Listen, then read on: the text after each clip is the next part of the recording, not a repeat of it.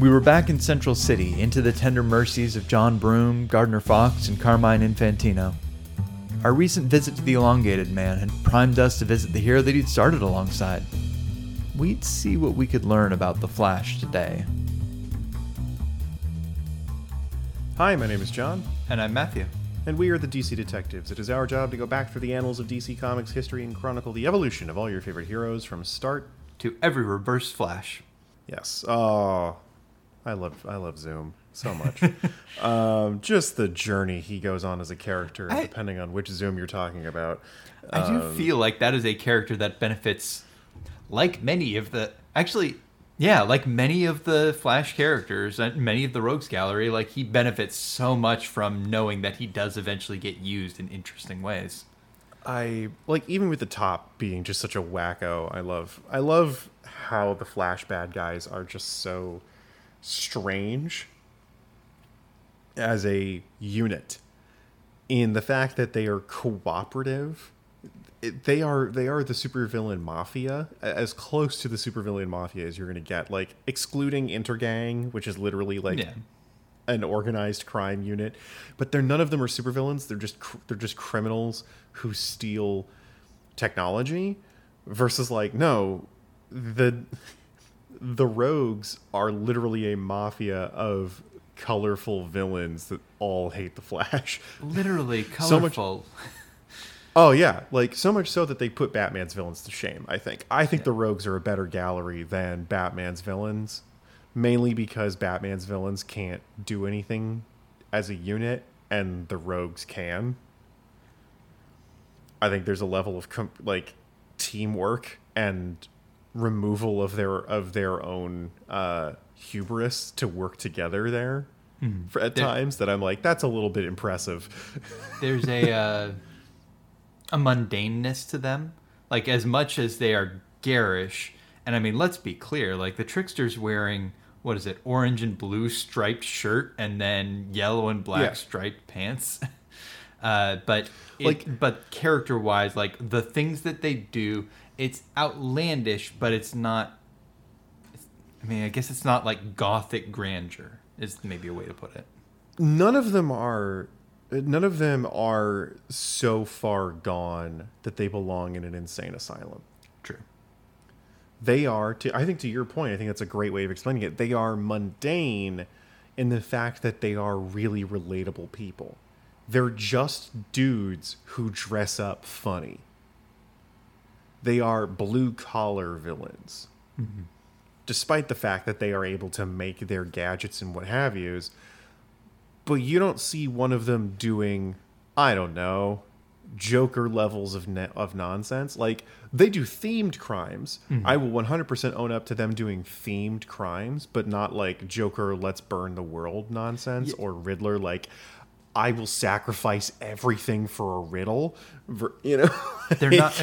two things there. First, I think it would be fair to say none of them are obsessed. Yeah. And two... do any of them have, except for Reverse Flash, do any of them have like an ideology? No. I think that's kind of what I like about them. They are all pretty much get rich quick villains. None of them are like inherently like, yes, the world shall know my brilliance. It's more or less just, I'm a bank robber with a fun gun.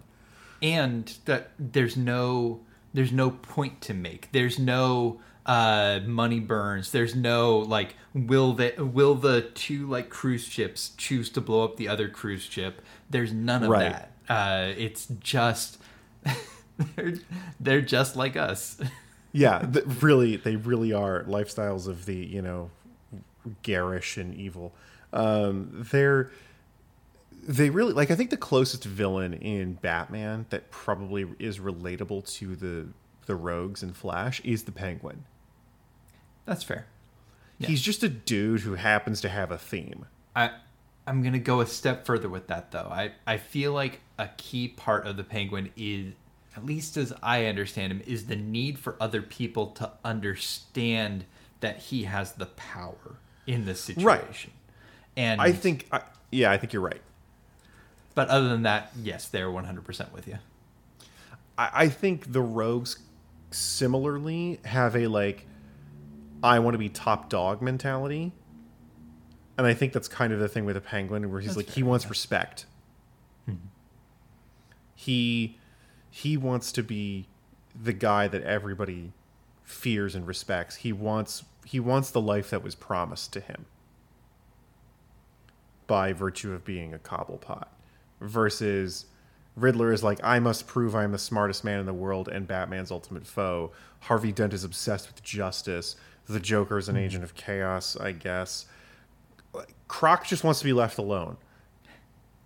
You know, like a lot of like Freeze has a mission to, you know, destroy the pharmaceutical industry so that he can help his wife. Poison Ivy's an eco-terrorist. You know, the Rogues are, I want to prove my cold gun is better than Heatwave's flamethrower. I want to prove that my boomerangs are a legitimate way of robbing banks. Like, it's more or less just like they're out to prove that their gimmick is superior, as opposed to I have a mission statement. You know, they're all just jobbers trying to get over. Yeah. And here's an interesting thing. Like, I don't know the Rogues as well as you do. Would it be fair to say that if you switched one rogue in for another in any given plot line, I'm not saying it would fit perfectly, but like you change some dialogue to fit the way they talk and how they'd react to specific circumstances, maybe some, but kind of interchangeable? They're fairly interchangeable. I mean, honestly, if you just turn Captain Cold's bullshit into fire, he's just Heatwave. Mm-hmm. Which is the whole point of their duality. Mirror Master is very easily just the trickster. What weird thing with mirrors can I do? Versus the trickster is what weird thing with toys and joke products and magic can I do? Abra is just Weather Wizard. Replace magic with meteorological nonsense. Abracadabra and Weather Wizard are fairly much the same character. I forgot Abracadabra stuck around. Like, Boomerang is just trickster. I have a weird thing that I'm going to theme myself over. Or Top. Like, Boomerang is just Top. Like, they're all just kind of each other with just different toys, which is, I think, why they work together so well. They all understand they are all very similar people. None of them is so crazy that they can't work together. Until you get further and further in comics, when it starts to be really like, Captain Boomerang is the butt of a joke. They don't like him, but they need him. Like, he's unreliable and money grubbing. When you start getting actual characterization, like Captain Cold becomes the guy who's smart. Okay. He becomes the leader, like the de facto leader of the Rogues, because he's the one that can plan very well. Whereas Heatwave is kind of unreliable because he's a pyromaniac, and they kind of have to keep him in check. Mirror Master, depending on which one it is, because there's like 3 of them and they all end up dying, one of them's a drug addict. And they have to like keep him on a short leash because Captain Cold's like, hey, you have to stop doing coke and going nuts while we do these jobs. Trickster kind of falls out of love with being a bad guy, and like there's a guy who tries to be him who's much younger and he doesn't fit in with the group. Weather Wizard is one of 3 brothers who keep dying. That's right. I forgot about that. Like, they're all related to each other, so they all are in this because they're trying to take over for their brother, and they hate the Flash because the Flash is quote-unquote responsible for their deaths. Like, they all have, later as they start to get characterized, they all start to be people, but again, they're still just guys. They don't ever go into a, like, they don't, like, Zoom is the Joker. Zoom is an obsessive psychopath who is a sociopath as well, who is fixated on the Flash. Both versions of Zoom, Hunter Zolomon and Eobard Thawne, are both obsessed with Barry and Wally, respectively. Like, or rather, Eobard Thawne is obsessed with Barry and Zolomon is obsessed with Wally. Like, they're both the same dude. They just go about their obsession in a different way, but they're equally fucking nuts. Like, the one Flash villain that really, I think, beyond Zoom that stands out is Grodd. That's fair. Grodd has an agenda. It is to be ruler of Gorilla City. and by extension the world. Like, he's the only one with designs of world domination, and he's a giant monkey. He doesn't even fit in with the rest of the rogues, if I understand correctly, when you actually like go into stories about the rogues. Like, they don't talk to Grodd, and Grodd doesn't talk to them. He's almost not part of the rogues. Like, he's too, like, no, I'm above this. I'm above the petty thievery, and I just don't like the Flash. Whereas they're like, nah, we want to kill the Flash if we get the chance, but also, like, we have our own cemetery. Is that a thing? Yeah, they have a pocket dimension just for all the rogues that die, where they all like bury the rogues. It's a God, now I have to find the name for it. Yeah, it's one. I love the rogues because they're such a unique DC thing. Avernus is their cemetery, which is just like a pocket dimension that somebody wrote in at one point, and it is the graveyard that the rogues bury each other in. That's really cool. Which I think they are an infinitely more interesting group of individuals than the Rogues Gallery for Batman, because they're all individuals. Mm-hmm. The Rogues are an organization. Flash has so many bad guys, he's got a wing about them in his museum. I don't know. There's something really cool about, like, this guy, they hate you so much they made an army. They're unionized. Like, these guys, like, they all got jackets. They're part of a club about how much they hate you, versus Batman's bad guys can't stand to be around each other. And Superman doesn't have enough bad guys to do that with because they're all aliens that he kicks the crap out of. You know, it's like, I like that Flash, of all characters, has like 100 bad guys that hate him. Nice. Anyway, you know, villainry aside, we are going to be talking about the Flash's rogues. Yes, Joanne, I know we took some time there, but this is all a good segue into The Flash, number 142, February 1964, which starts with the Trickster. The Trickster steals a child's detective kit and gimmicks all the objects within the detective kit to help him commit crimes, just because he finds the irony of a detective kit helping him commit crimes really funny. And Flash stops him. Second story in The Flash, number 142. Criminals in a different dimension are harvesting and charging some tools with the Flash's Speed Force to commit crimes in their own dimension, and Flash has to go to that dimension to stop them. I really appreciate that the Flash's Speed Force is an integral part of... It is used in a way that indicates that it is a natural force. It is something that other people can tap into very simply, unlike Green Lantern's ring. They have to steal his ring to do stuff. Yeah. The Speed Force is a weirdly amorphous byproduct or funneled energy that he is able to absorb that other people can tap into in different ways. I think that is a very unique thing that they do with the Speed Force, even this early in comics, to make it very plot relevant. Mm-hmm. Which eventually I think will evolve the Speed Force into being what it is currently in the DC Universe, which is one of the more powerful forces of the universe. Like, it is a primordial force that any speedster in the DC Universe taps into when they move. Like, so it's kind of very interesting that, like, even this early on, we're seeing people kind of mess around with the Speed Force. And not to that aim, but I can definitely see the foundations being laid for another writer at some point to be like, well, if the Speed Force is something that other people can manipulate, it must be a naturally occurring phenomenon, which is really neat. Yeah. I kind of enjoy that. Okay. The Flash, number 143, March 1964. I love silly supervillain names. T.O. Morrow. Yes. The super science villain that I think we've seen once before. Uses a machine to clone Hal Jordan and cause problems for Barry Allen, who finds out that Hal Jordan's been arrested. All 5 Hal Jordans have been arrested, and Barry has to communicate with the real one to find out why these other Hal Jordans who can turn into Green Lantern are committing crimes. They find out how they were made. They fight T.O. Morrow. And T.O. Morrow, Disney dies by tripping over something into a cavern in his laboratory and is never seen or heard from again.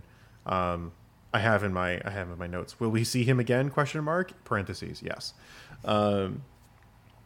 Just because he's a comics bad guy, and he's not Ivo. I mean, like, he doesn't make a Mazo, but T.O. Morrow's around. I think eventually T.O. Morrow is credited with creating Red Tornado. Oh. So he will show back up at some point. Flash number 144, May 1964.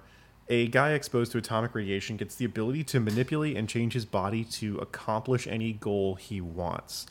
Very vague power, very multiple man in the way that like he can just turn into things. Kid Flash Flash eventually stops this guy, and I mean, he doesn't. This guy never comes back. I've never heard of this guy ever again. I don't imagine he's going to be a recurring bad guy. It was just a funny thing.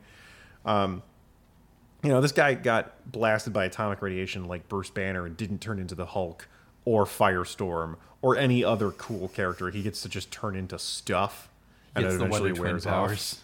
Yeah, he gets like the word. Yeah, he basically becomes a one-man Wonder Twins. It's very strange. Second story in this issue, Kid Flash helps a jock who's very convinced that he doesn't need to learn nothing because he's so strong to understand the value of an education, and they both stop some criminals who are like stealing from a local, like these criminals are stealing the payload from like the local shoe factory in Blue Valley or something. There's a lot of payroll theft this year in Flash comics, which I found very interesting. Like blue collar, like villains stealing from blue collar organizations the payroll that would be used to pay those workers. I was like, that's one we haven't done before. Good job, Flash comics. Flash number 145, June 1964. Flash uses a kid's science project to catch Weather Wizard. A child has effectively made a weather predicting machine that somehow is able to predict the powers that Weather Wizard is going to use in his crimes. That was an interesting episode, I did it. We haven't done that in a while. That's an interesting issue because Flash actually gets to talk science with somebody for a bit. We get to see how much he kind of nerds out with this kid about like meteorology and science. And I was like, this is a cute moment of like, remember Barry's a nerd. Second story in this issue, a Princess Leia lookalike from a speed dimension named Darala Khan shows up in Central City, and she's like, why is everybody moving so slow? Hey, that guy's moving the correct speed. And she runs up to Flash, and she's like, what's wrong with everybody? He's like, oh, you're moving too fast. Here, let's slow down. And he kind of teaches her how to move at our relative normal speed in our dimension, which I guess gives off a radiation that blows stuff up when she slows down. And it's a very Deus Ex Machina story where just like her slowing down gives off radiation that blows things up and makes it easy for criminals to do stuff. So she goes back to her own dimension. Okay. There was a minor subplot of Iris being a little concerned that Barry was like hanging out with this chick. And then when he explained who she was like, oh, I'm 100% in on helping you like acclimate this woman. Iris doesn't come off very well in these issues. We're not really writing about her because a lot of her interactions are largely mean and not kind. Like either she's berating Barry for being late. There's the guy who can turn into things turns into Barry at one point to disguise himself and treats Iris really poorly, and then she like is really rude to Barry because she thinks it was that guy, and like that's kind of deserved. But like there's a lot of weird moments of Iris being kind of cold that I have not particularly enjoyed after going from Sue Dibney to Iris Allen is kind of like, I want to push back on that a little bit. There's something under that, I guess, is kind of what I think about it. I agree that most of the times that we see her on camera, she is not a beneficial force. She is also not understanding at first response, usually. Like, it kind of exactly what you lay out there of, hey, I'm suspicious of the fact that Barry is with this other woman. Oh, flip a switch and immediately, okay, we're chill. I understand now. I think that's the thing for me is what did I write down? There was a particular phrase that I wrote down. Resilient. I thought that Iris and Barry's relationship was resilient, which is a mile away from lovingly playful with Ralph and Sue. 100%. But she doesn't spiral. She doesn't get overwhelmed. It's like there's a point where she's kind of needling Barry, and needling is, I guess, an intentional word. It is the way she is being written of, hey, like, why aren't you like pursuing the trickster? Why are you doing nothing in particular right now? And he's like, you know what? yeah, you're right. That is the most important thing I can do. More important than our date right now. And she's like, well, you know what? I guess that's me and my big mouth. On the one hand, it's not an unreservedly positive interaction, but there's a solidity there, I guess, of at least, well, we are two people who are invested in us continuing to get along, where we might spike, but we'll trend back towards stability. I guess there's something there where she doesn't come off as an antagonist, but she's definitely not coming off as a good force. she's an obstacle. She's an extra objective in his issues. He has to maintain his secret identity. He has to do something right by her in each time. He has to show up to the date on time. He has to make it up to her in some way. She is an additive objective. She's never a net positive every time.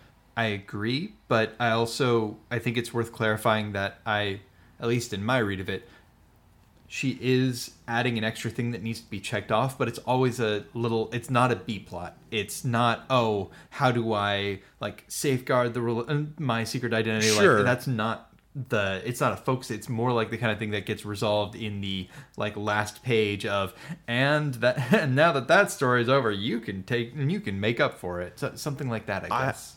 I would argue that actually makes their relationship weaker because it's not a B plot. It is a throwaway thing that is achieved by the rest of the story. Their relationship is so unimportant that it is resolved by everything else getting resolved. It is not a focus like in a Green Lantern story, having to maintain his secret identity while also on the date. That is the challenge. Or in a Superman story, trying to make sure that Lois doesn't find out he's Superman. This is kind of just like, oh, I better finish this before I go to dinner with Iris tonight. It is so not important. It is just always wrapped up in a bow. And I feel like that weirdly makes it less impactful, and their relationship is less important to the characters because the story really is about Flash doing the thing and less about Flash, his relationship as a person and his identity, and then this other thing. I'm going to say a thing, and you tell me whether this seems like it sort of captures both of what we're saying. The relationship is almost taken for granted, which on the one 100%. Hand means that there's a little bit of stability there, but it also means it's not important. It's not a thing that's being worked on. Remind me, is this Kanigher? No, this is Broom and Fox. Checks out for Fox. And a little bit of Fox is, I think, the case. I think anytime that there's a full issue story, I think it's always Broom, and I think the backup which ones are the stronger sometimes ones. Fox. Yeah, I felt, oh man, I did not feel good. I did not feel good about it when I was looking back through, because we've talked about, you have talked about there being some bullshit solutions to things, and man, that was the thing that kept coming through, and it's oh no, that's Gardner Fox. He is Gardner Foxing really hard in these, and I think it is because you look back at Joan and Jay, their relationship was kind of similar to the way Iris and Barry is written, and that feels like a Gardner Fox thing. Whereas John Broome, who is writing Green Lantern, I don't know. I think he writes the best version of their relationship, but it's still not the same. It's not my favorite. That's fair. For where these characters eventually go. Yeah. To one of the more steadfast relationships in the DC universe. Seeing Iris reduced to, well, Barry, you better put in the effort if you want to be my husband kind of a character. Or there's a story that we get to in a little bit. Actually, it's the next issue, which is Flash number 146, August 1964. Barry is enrolled in a success course, like an after-hours adult success course to kind of just improve himself. Apropos of nothing, Iris tells him he better be top of the class. That's a good point. And I was just like, why? This is his extracurricular personal development. Why are you putting an expectation on his personal growth? That felt very strange and out of the blue. And then when he does get top of the class, she's surprised that was like the weirdest interaction for the two of them for me. I was like, this is weirdly antagonistic. And she was the one who pushed him to take it, because I remember him saying, like, narration box being, yeah, I kind of feel like I'm doing the Flash thing. I'm as successful as I want to be. Yeah, right. I kind of forgot about that story. So that is, I think, one of the main reasons I was kind of like, I don't really like her depiction this year, because it's very adversarial. She's not an antagonist, but she's definitely something for him to deal with. Yeah. And that feels, one, disrespectful to Iris as a character, two, disrespectful to their relationship. Like I said, again, if it just gets wrapped up without any real focus, it's not that important. It just feels strange to me. The rest of that story, Mirror Master is also in the same success course, and he uses mirrors to, like, kind of brainwash everybody into not being able to remember him explaining how he outwitted the Flash earlier. And Flash pieces together that they've been, like, brain paused for a little bit based off of some clues around the room, and Barry takes out Mirror Master. It was kind of a fun story, save for that weird Iris bit. Yeah. This was actually one that had a solution that I liked, of that, as you say, like, he noticed, hey, there's like 4 cigarettes in that ashtray. There weren't a minute ago. And it's like, shit, okay, that rules. Yeah, he's a detective. He's a police scientist. He does detection work. I thought it was a really strong issue for Barry, or a strong story for Barry. It was very weak for Iris, which felt very strange. The second story here, Flash goes to the future because Iris wants pictures of the end of the world. So Flash travels forward in time to witness the end of the world, take a picture, and on his time travel trip, he touches some goop, and it makes his hands able to age things until they die. He's got, like, killing hands, and when he goes back to the normal present time, he's trying to figure out how to fix it, and the solution is to eat oats. There is a scientific study that shows, like, oats that have been dormant for, like, centuries, if not millennia, can still be planted and grow. And the scientists are like, what if you eat these things that, like, will still survive if they age? Do you think that maybe that would cure you? Like, it's very, like, I don't know, throw shit at a wall and see if it sticks. And it works. Hooray for grains. It was such a like, what is that better be a Gardner Fox one. It is. Yeah. Good. That's what I fucking thought. Because here we go. Here's actually my favorite issue, Flash number 147, September 1964. The recently reformed Mr. Element, who used to be like Dr. Alchemy, who was a bad guy for Flash, who has been kidnapped and is reforming, and is now friends with Barry Allen. Him and Mr. Element's girlfriend and himself are friends with Barry and Iris. This was also the best version of Iris, mind you, because she's supportive and helpful, and, like, is not an antagonist, is not an obstacle. She's written as someone who's there to help. And there's even a situation at which where Mr. Element is brainwashed by Professor Zoom, who uses, like, an astral projection to go back in time to be like, Mr. Element, I need you to make a unique element for me that will allow me to have my Speed Force again, because Flash took it from me. And Element's like, no, I'm reformed. I don't want to do that. And Zoom kind of brainwashes him into doing it. And Mr. Element's girlfriend is like, gosh, I don't know where he is. I'm really worried. And Barry's kind of concerned too. And Iris is like, Barry, you know him. You know he's reformed. He wouldn't do anything like this. I don't see him being a bad guy again. And Iris is a sounding board for him to help him be reminded that the guy, Mr. Element, is actually a good guy now. And if he's doing something wrong, something bad must be happening.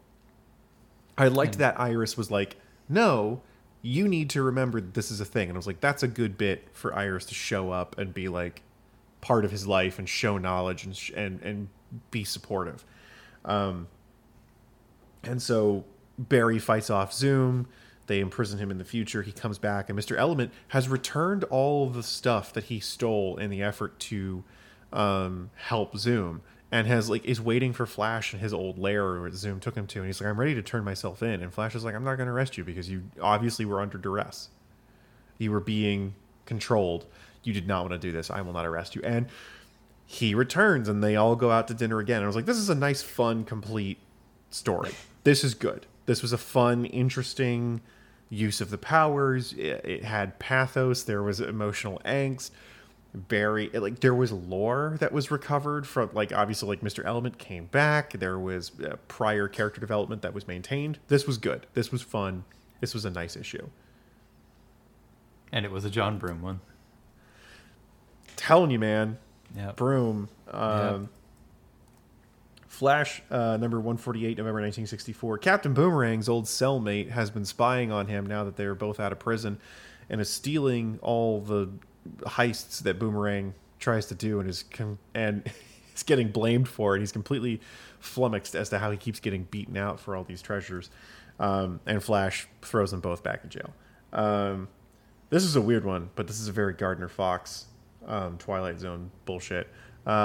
A dead man warns Flash that another man that the dead man framed for embezzlement is in danger because some criminals thought the patsy was actually in possession of the money that he quote unquote embezzled, and they're taking him out into the woods to, like, find the money that he doesn't know exists, and they might kill him if he doesn't have it. So the guy's ghost tells Flash, you better save this guy that I framed for embezzling. So Flash goes out, saves that guy, and that guy's like, you gotta stop my brother from also being a criminal. And Flash is like, all right, fine. Saves the brother from being a criminal, and then goes to talk to the guy, and he finds out that, like, this guy's been dead for like 48 hours, and you were visited by a ghost. It was really stupid. Like, this was a weird, like, sure.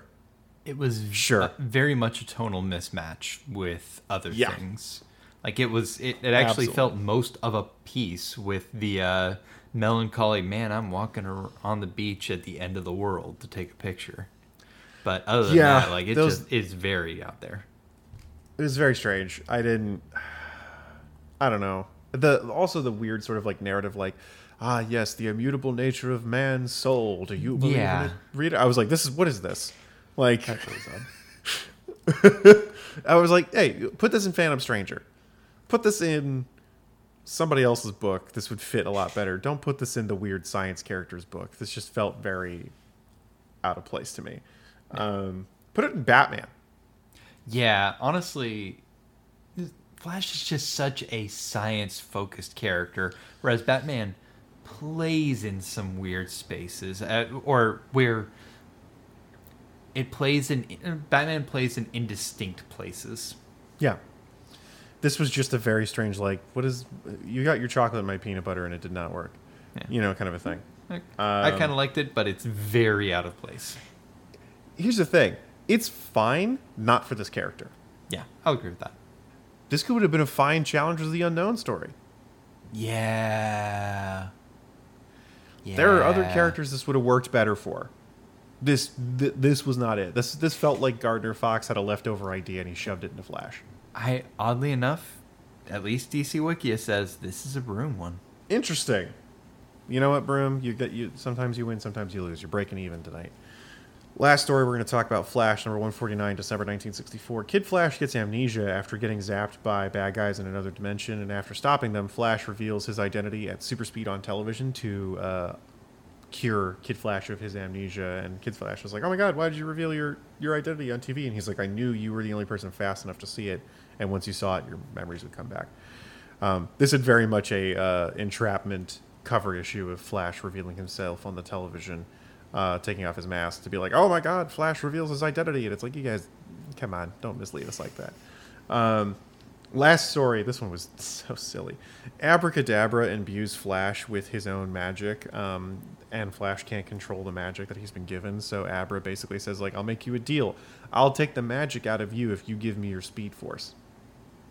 Flash is like, no, and screws up magic so much until he beats up Abracadabra and then puts the magic in a ordinary lamp and doesn't destroy the lamp. Just kind of has it. And I'm like, dude, that's Abracadabra's source of power. Blow the lamp up. Like, you've now officially could take all of his ability. Just destroy it. Just break it. You would have won forever if you did the right thing. But alas. That's our last story that we have for today. Some hits, some misses, some good issues, some meh issues. I think the thing we talked about with Iris is kind of like, I think I see your point that the lack of constantly dealing with their relationship shows a level of stability in their relationship, but there is a constant undercurrent of Barry being disappointing that I find concerning. Yeah. If this were how things were frequently for them, it would be a deeply concerning, oh, this is your dynamic. It's a little bit combative, even if it's just at first contact. It's I agree with Iris's that. friends tell her to dump Barry all the time. 1000% Iris's friends don't like Barry. Like, she always tells them stories like, he was late again, and they're like, again? Girl, dump him. Yeah. He's really nice. He's really thoughtful, but he doesn't make it work. He does, yeah, he definitely is either not present constantly, he doesn't show up when he says he will, oftentimes he cancels to go do police work. They have a very strained relationship, but they are committed to being together, and it's kind of a weird dynamic. I'm going to ask an odd question. What do Sure. Iris's parents do historically? To my knowledge, and, well, actually, in the Flash television show, Iris's dad is a cop. He's a police detective and works with right, Barry. So he knows Barry Allen. Mother is unknown. Father does... Father? He's like Ken. He does Beach. Okay, because Yeah. He's a guy. I think he's a villain in the comics. oh shit, all right, Yeah. yeah, He seems to not be, a relevant thing. yeah, like in the Arrowverse, him, like her dad being a cop and especially a detective, I could see maybe there's a little more like, oh, this is just how it is, but without that grounding in the comics, yeah, it feels especially weird. Well, yeah. In the Flash, he knows Barry's the Flash before Iris right. does. Yeah, I think I watched the first like half season of that. He helps him maintain the secret identity, but also they have tons of conversations about like being honest, being the bedrock of a relationship, being reliable is important, like commitment. That is an interesting relationship. Honestly, I really liked Iris's dad, and Barry as a couple of characters, and their relationship I thought was very strong. It is a very strange thing, like Joan, the Adams girlfriend. Her dad's a scientist. He likes that Ray is a scientist. Carol's dad loves Hal. He's his best pilot. He likes him. Bruce has no love life because all of his girlfriends either die or move on. But we know one of his girlfriends' dads loves him. Thanks, Ra's al Ghul. Lois Lane's dad is a 4-star general, if I remember correctly. Doesn't really like Clark. Right, yeah. Hates Superman. So it's like, eh. So Iris's parents being non-existent's a little strange, but also I get the impression that Iris would not listen to her parents, not because she's like a bad daughter, but just because she's very headstrong. Yeah. If she made a decision, she would stick with it, kind of a person. So it's like, Mom, Dad, you can't tell me what to do with my love life. I love Barry. Same thing with her girlfriends who are probably like, girl, dump him. She's probably like, you don't know him like I do. Yeah. More like in my mind, it's what is she used to? What is the structure that she has modeled or seen modeled? What is the familial dynamic that she bases her relationship on? Yeah. The answer is none in the Silver Age.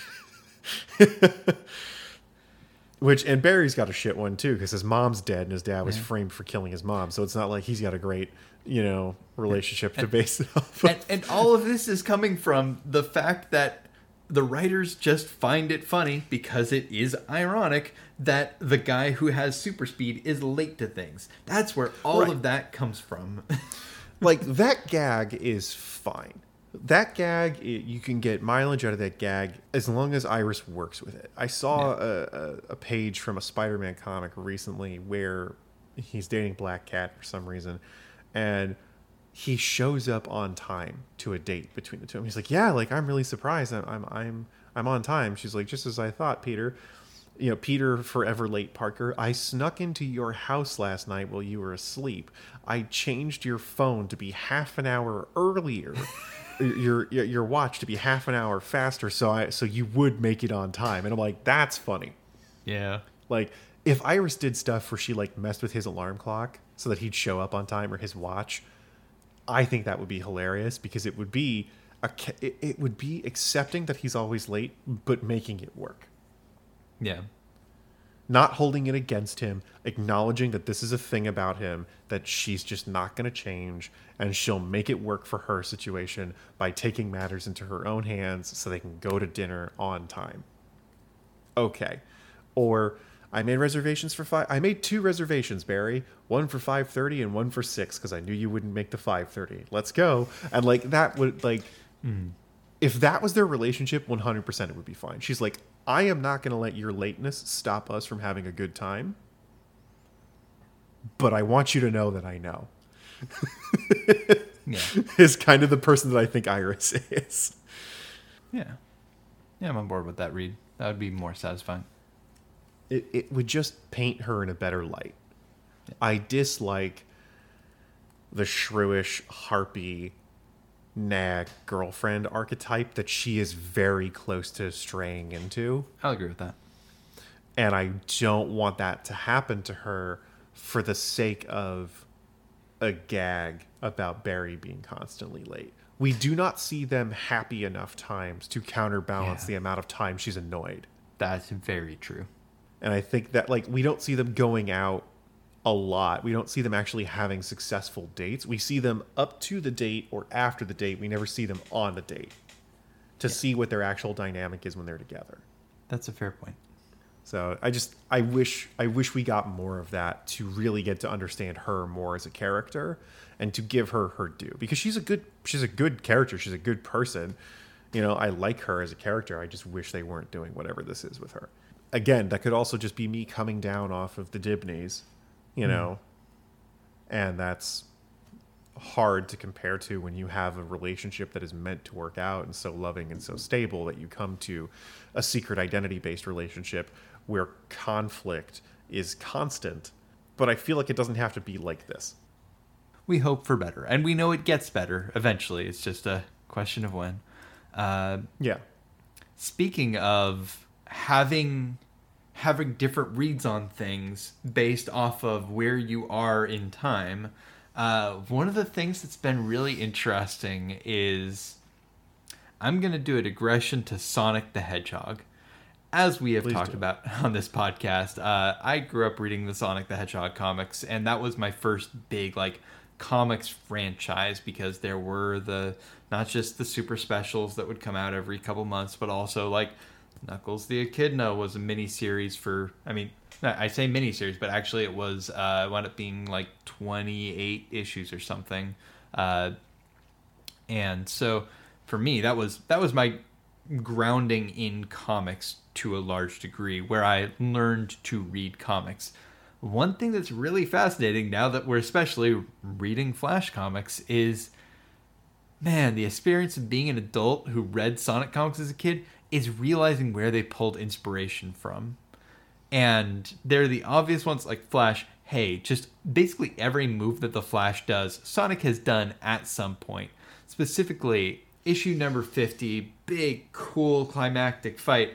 It's got the after images. It's got the after images of modulating his speed at just the right times to draw fire. And it's, oh, that's what that's from. Fair. But also, this is one that it's not directly Flash related, but I have to share it because it has been shaping for me. So many of the old Sonic Super Specials that they do every couple months and story arcs were named after old novels and just pulling from the canon.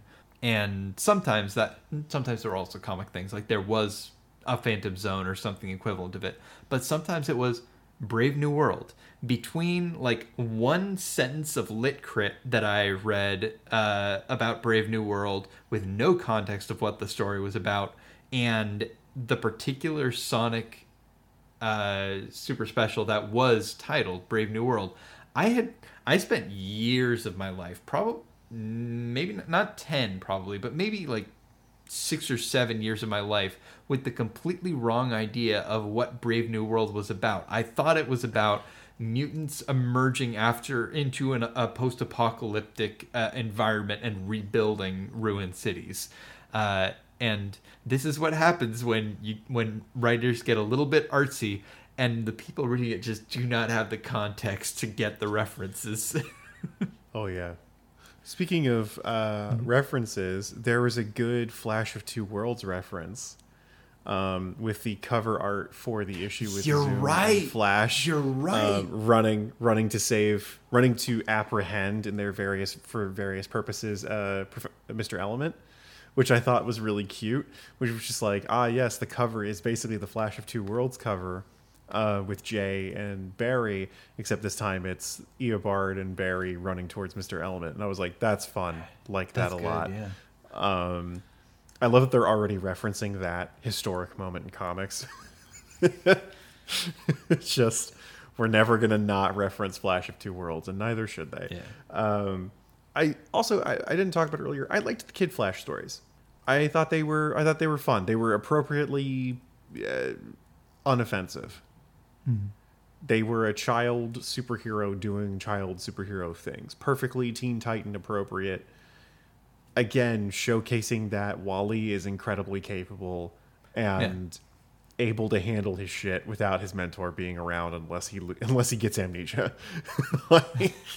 Turns out. Yeah, and that, hopping back a step in the conversation, the bit about the Flash of Two Worlds reference is actually a good springboard to the other big, the big thing that I've been chewing on for the last bit. One of the things about this being the only Media Crit podcast that I'm on, and B, the only podcast that I'm on, is that this becomes a spot where I can sort of ruminate on things that are not necessarily restricted to, but tangentially, at least partly apply to what we're reading. And it is continuity. There are specific things in here that stood out to me. A lot of narration boxes of see this issue for that. And it'll have like little like recap like panels of, oh, this is when Mirror Master did this, or I think there was like a sequence of those for Boomerang. Mr. Element. It was Mr. Element. There was a couple for Captain Boomerang too. Mm-hmm. Yeah, and it's interesting to me because this is continuity. It is on the most like technical definition. That is continuity, but it's not. It's not the way I at least think of continuity, and I had to do some thinking about more. What do I mean when I talk about continuity? What is, I'm going to put in air quotes, good continuity? And with the understanding that my view on that is absolutely shaped by my moment and what my personal preferences. This is being written for kids in the 1960s. But I wound up thinking especially about it in the context of Zeta Gundam. And I really like Zeta Gundam.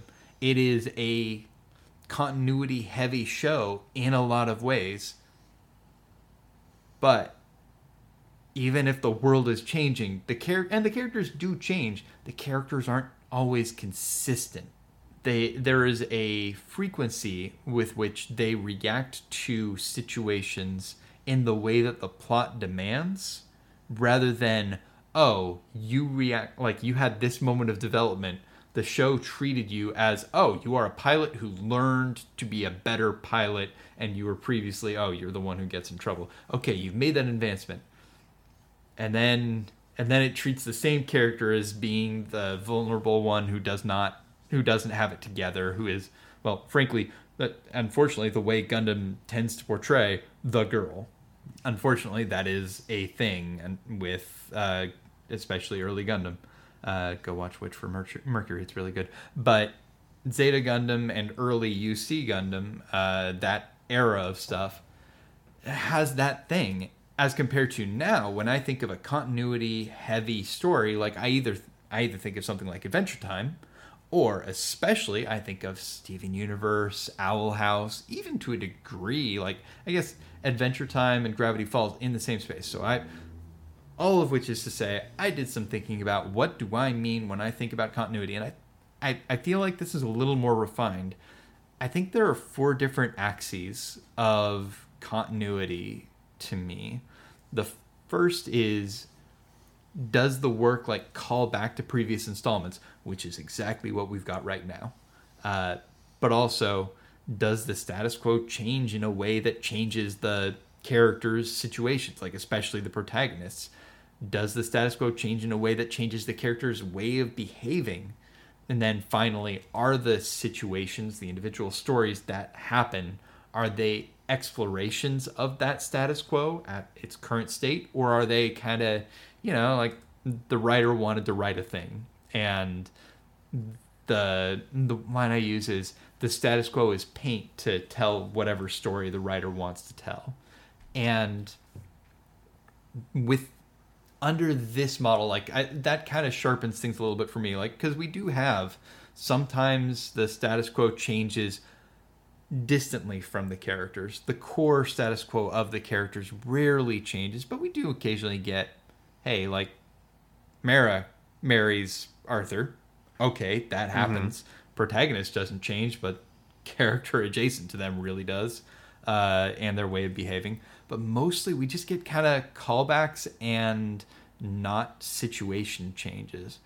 But that is what they're doing. Like, to them, that seems to be what's important, is the work is internally consistent in a way where we won't get letters saying, oh, you forgot about XYZ. Characters being a little inconsistent? Not as much, because they're super shallow. They're not changing in meaningful ways.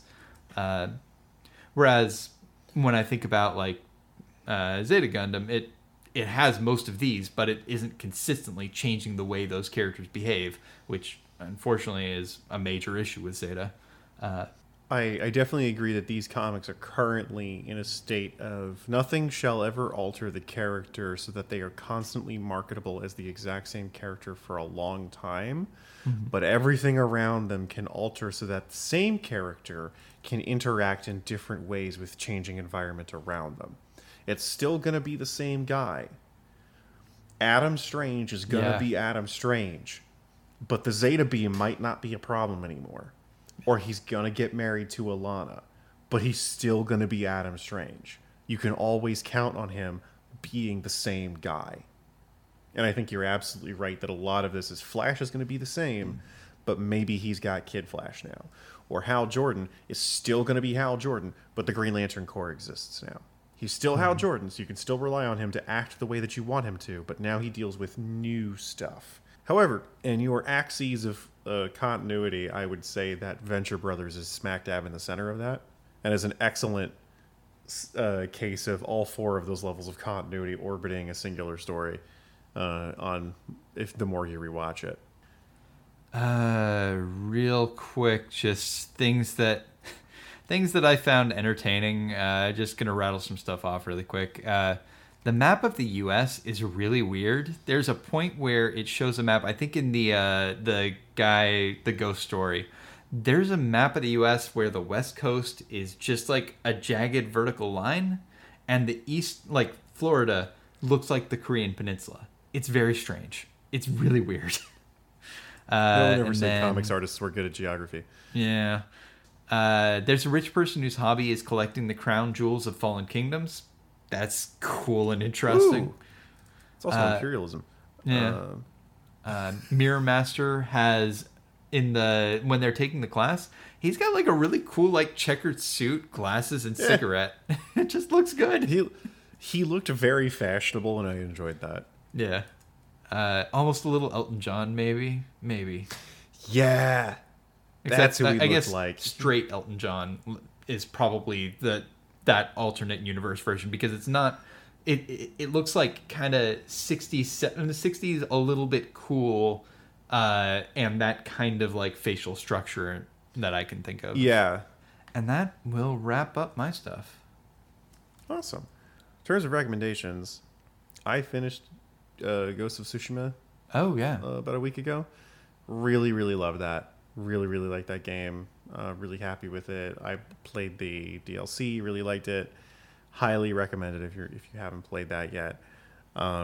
Worth the money, worth the play, worth the time. I also finished the audiobook of Jim Ross's autobiography, one of two autobiographies, Slobber Knocker. A really interesting book about the wrestling industry, about his entire life story. I'm on his second book now, Under the Black Hat, which literally picks up right where the Slobber Knocker left off. Because I believe that was when he ended his career in WWE and then wrote another memoir.